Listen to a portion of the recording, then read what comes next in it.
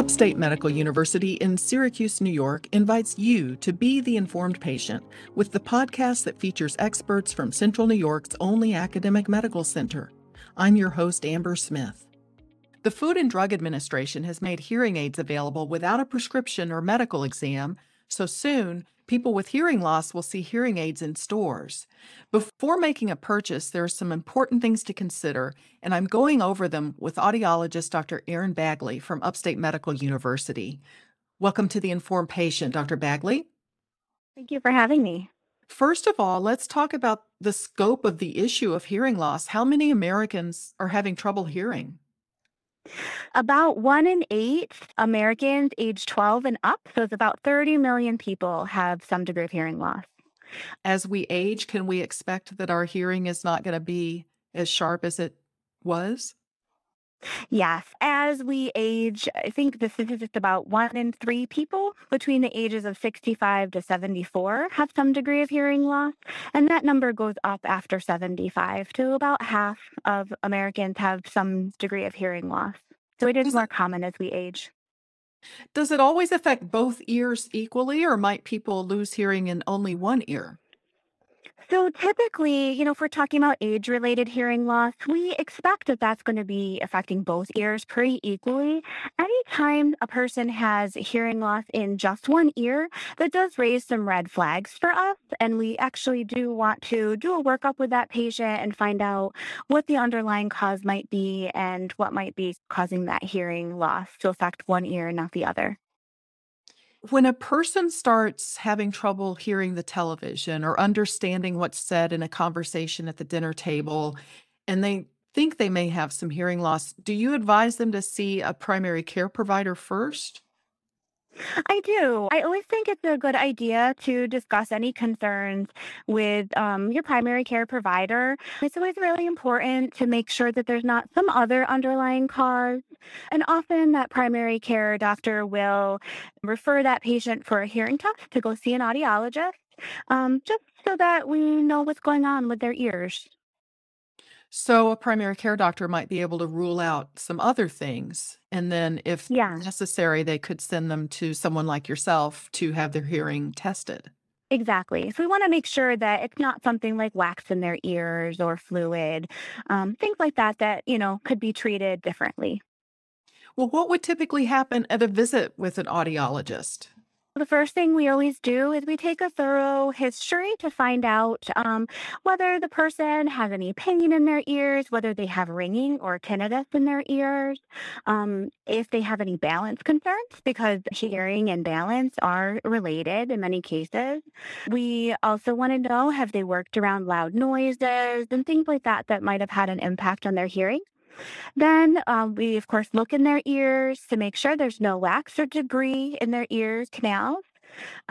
We check their eardrums to see how their eardrums are moving and make sure that there's not fluid or some sort of stiffness of their eardrums that could be impacting their hearing. And then we do a hearing test, kind of like what you think about back when you're in elementary school, where you put on headphones and let the audiologist know when you hear the beep. We also measure word understanding as well. So, some recordings of speech and have the patient repeat the words to see how clear speech is for them too. So, are you able at the end of the exam to quantify how much hearing loss there is? Yes. And also what type of hearing loss it is, because there are different causes of hearing loss. So we just want to make sure that, we know where it's coming from as well. We're going to be talking a lot about hearing aids, but are there other things that people may be recommended to try? That would really be dependent upon what the audiologist finds. There are definitely some medical conditions that could be treated in other ways, either through surgery, perhaps the person needs some sort of medical intervention, and an audiologist is a great first person to look at that and decide if they perhaps need to follow up with a specialist, an ear, nose, and throat specialist, to have that medical concern addressed. Or if it's a matter of more of an age-related type of hearing loss that would be best suited by getting hearing aids. Is there a hearing aid out there for everyone, or are there some types of hearing loss that won't be helped by a hearing aid? So in my practice, I see quite a range. There are patients for whom, their hearing loss is so significant that hearing aids are no longer the best course of action for them. And the good news is there is a continuum of care. We have cochlear implants for patients who hearing loss is beyond what a hearing aid can provide for them. And I work with those patients as well to help them on that journey and be able to hear better that way. That's good to know. So how long have hearing aids been on the market available with a prescription? The very first hearing aids, with the invention of the vacuum tube, go way back to the early 1900s, like around the 1930s. And those weren't necessarily worn on the ear. They were something that was like a box that someone would put in their pocket that had wires to run up to their ear. After World War II, a lot of veterans came home with hearing loss. And that's when the field of audiology really kind of came into its own to help all those veterans returning. And also, the technology used in World War II helped lead to smaller and smaller electronic devices, which helped lead us to where we are now, where hearing aids can be very small and some aren't even very noticeable anymore. So how does a hearing aid work? There are microphones on the outside of the device that pick up sound in the person's environment. Then there's a little tiny computer chip inside, a microchip that processes those sounds. It might give more emphasis to certain sounds at certain pitches where that individual needs more help. It may help filter out like sudden loud sounds or other types of noises like fan noises or wind noise. And then there's a speaker and that filtered sound gets played through the speaker into the person's ear. What is the price range for hearing aids? Hearing aids, so I want to separate a little bit prescription hearing aids versus over-the-counter hearing aids that will be coming out soon. So for prescription hearing aids, like you would get from an audiologist, they typically start around $1,000 a piece and up from there, depending on the technology involved. And when you say $1,000 a piece, do you need two of them, one for each ear, or do they come in a set? It depends on the person's needs and their hearing loss. So typically, most people, again, we typically expect hearing loss to affect both ears pretty equally. So the majority of people do benefit the most from two hearing aids, but there are cases where that may not be the most appropriate treatment. In your experience, have you seen health insurance plans that cover the cost of hearing aids? There are some health insurances that do cover the cost of hearing aids, or at least pay a portion of the cost. Unfortunately, a lot of them don't, unfortunately, including Medicare, which is obviously a big insurance carrier for a large majority of the population. We're talking about 65 and older. So, unfortunately, they don't, but there may be supplemental plans or secondary insurances that may offer some assistance. Do they generally pay for a hearing exam with an audiologist? Is that usually covered? Yes, usually the exam is covered. This is Upstate's The Informed Patient podcast. I'm your host, Amber Smith, talking with audiologist Aaron Bagley from Upstate Medical University about what's important to know about hearing aids now that they will be available over the counter without a prescription. Now, I've heard that it's sometimes tricky to find a hearing aid that works, that's comfortable, because everyone's ears and their hearing abilities are all different. So, how would you guide people who might be purchasing from store shelves or online? How can they pick something that's going to work? Currently, we don't know exactly how the labeling is going to work on over-the-counter hearing aids. Our professional organizations, the American Speech Hearing Association and the American Academy of Audiology, have been working with the FDA to give suggestions on labeling. Hearing aids purchased through an audiologist in New York State have a 45-day trial period. So the patient can return the hearing aids within 45 days to get a refund. We don't know yet exactly how return policies will work with over-the-counter hearing aids. So one thing I would caution people about is to make sure anything you do buy over the counter does have some sort of clearly stated return policy in case it doesn't work out for you. Also, I'm a big believer in things like online reviews. Get as much information as you can about the product you're buying, because we don't know yet which manufacturers or which companies may be starting to produce their own devices and enter the market. So even audiologists, we're not sure yet what kind of devices we might be seeing in the stores. Do hearing aids feel like you're wearing earbuds? Not necessarily. So it does depend. There are different styles of hearing aids depending on the person's hearing loss, depending on their shape of their ears, depending on the degree of hearing loss. So for many people, many of my patients have said once they get used to them, they kind of forget that they're there. And once they're, comfortable and appropriately fit. Because I know some of the earbuds that people use to listen to music, for instance, they have a tendency to fall out pretty easily. Do you ever see that with hearing aids? Not if they're appropriately fit. So I agree. Ears come in all different shapes and sizes. And that's where, as a professional, it's important to make sure that our patients' hearing aids fit well. So that is a concern that we have with over the counter hearing aids. It's just making sure people are able to get something that fits well for them. I'm anticipating they're going to come with some different size tips that go on the part that goes into the ear, and finding, a size that is a good fit for the ear so that it stays in place well is going to be important. Are there standardized sizes among all of the different hearing aid styles? There are not. So there can be quite a wide range, even among the prescription hearing aids that are on the market currently through audiologists. There is quite a wide range. It kind of depends what types of features are in the hearing aids, what size battery, if they're rechargeable, things like that can all impact like the size and shape of devices. And some devices are custom made, so they'll fit the person's ear. And I'm anticipating that over the counter hearing aids will be the same. I'm anticipating some will look kind of more like a Bluetooth headset kind of device, and some are going to look more like a traditional hearing aid.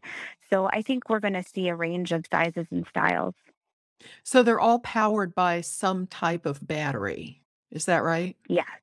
Some are rechargeable, and I'm anticipating over the counter will be the same, that some will be rechargeable and some will take small disposable batteries. And are all of the hearing aids adjustable? If you get them, do you have to do some adjusting to get the volume comfortable? Prescription hearing aids through an audiologist are fit like a prescription. So they are fit to the person's hearing loss. There's measurements that can be taken with a small microphone in the ear while the patient's wearing the hearing aid, to make sure that the output of the hearing aid is doing what we think it's doing and meeting their needs. With over-the-counter hearing aids, I think there's gonna be a range of the recommendations from our professional organizations.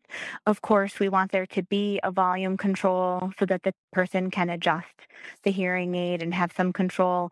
Some of them, I think, it sounds like are going to have some adjustments you can make perhaps through an app on your phone.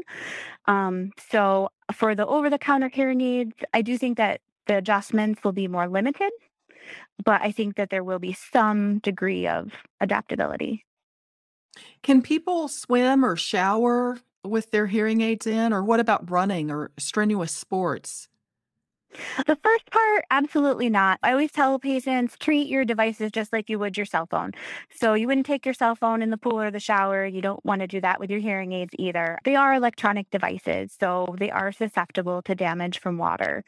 As far as running or doing activities, I've had plenty of patients that are athletes, who runners, do yoga. If a hearing aid is fit appropriately for that person's ear, then they should be able to do most things without difficulty. Are they generally Bluetooth compatible so that someone can answer their phone with the hearing aid in place? The large majority of the prescription hearing aids on the market are. I don't know yet what over the counter. I'm anticipating that some of them will have that function as well. But a lot of prescription hearing aids have the ability to answer the phone, to stream music. Most of them have an app where you can make some adjustments to settings or volume. About how long should hearing aids last? Hearing aids on average last about 6 years because they're little electronic devices. They do wear out and they are exposed to sweat and earwax and things like that. So they do wear out over time. In your experience with patients, how long does it take someone to get used to using hearing aids? Once they find something that works, does it take time to get used to it? It can. I think in my experience, the longer someone has been struggling with their hearing, sometimes the longer it takes for them to get used to hearing differently through the hearing aids and hearing sounds around them again and kind of relearn what all those different little noises in their home environment are. But every person is different and has a different experience. I find people that are really motivated and wear their hearing aids consistently do adapt more quickly than people who are, not quite ready to wear them all the time. Now, if these hearing aids are available over the counter, even if they are rather expensive, anyone could buy them and use them. Will a hearing aid help someone who doesn't have a hearing loss? Would it help them be able to hear better than they already do? It's not really recommended if you have normal hearing. It's not necessarily recommended to wear something like this. We don't want to make anything too loud for a person either because we don't want to risk any further damage to their ears. It is important to consider that. And as far as distance, hearing aids are really meant to work within a conversational space. We call it a person's listening bubble. So any hearing aids are really meant to work within about a 6 foot radius. We don't want to spy on the neighbors. We want to have conversations around the dinner table, is what I always tell people. So it's not really necessarily going to help you hear at a distance. Well, as an audiologist who, your career has been spent with prescription hearing aids, do you have any concerns about them becoming available over the counter? My biggest concerns are, some of the marketing has been, now available without needing a hearing test. I do think it's still really important if you have concerns about your hearing to get a hearing test. Hearing loss is one of those things that can come on very gradually over time. So it's not always clear what degree of hearing loss you may have. Over the counter hearing aids are really intended for people with a mild to moderate hearing loss. But if you haven't had a hearing test, you may not know if you fall in that category. Also, I think it's very important to make sure that, we're ruling out other causes of hearing loss that might be treatable in another way. So I still think it's really important to at least get a baseline hearing test so that we can make sure that we're seeing the big picture and treating a medical issue before it becomes more problematic. So if someone gets a hearing aid over the counter, what are some things they need to be aware of? Are there any warning signs that they need to have checked out? If a person has any drainage coming from their ears, that's definitely something you want to go see a physician about. Or if a person has a sudden drop in hearing or a sudden change in hearing, especially if it's only in one ear, it's very important to get that checked out and make sure that there's not another underlying medical condition. Also, if a person has dizziness, or if they have any pain in their ears, it's really important to see a physician about that just to check on the health of your ears. Well, I appreciate you making time for this interview, Dr. Bagley. Thank you. My guest has been Dr. Erin Bagley. She's an audiologist at Upstate Medical University. The Informed Patient is a podcast covering health, science, and medicine brought to you by Upstate Medical University in Syracuse, New York, and produced by Jim Howe. Find our archive of previous episodes at upstate.edu/informed. This is your host, Amber Smith, thanking you for listening.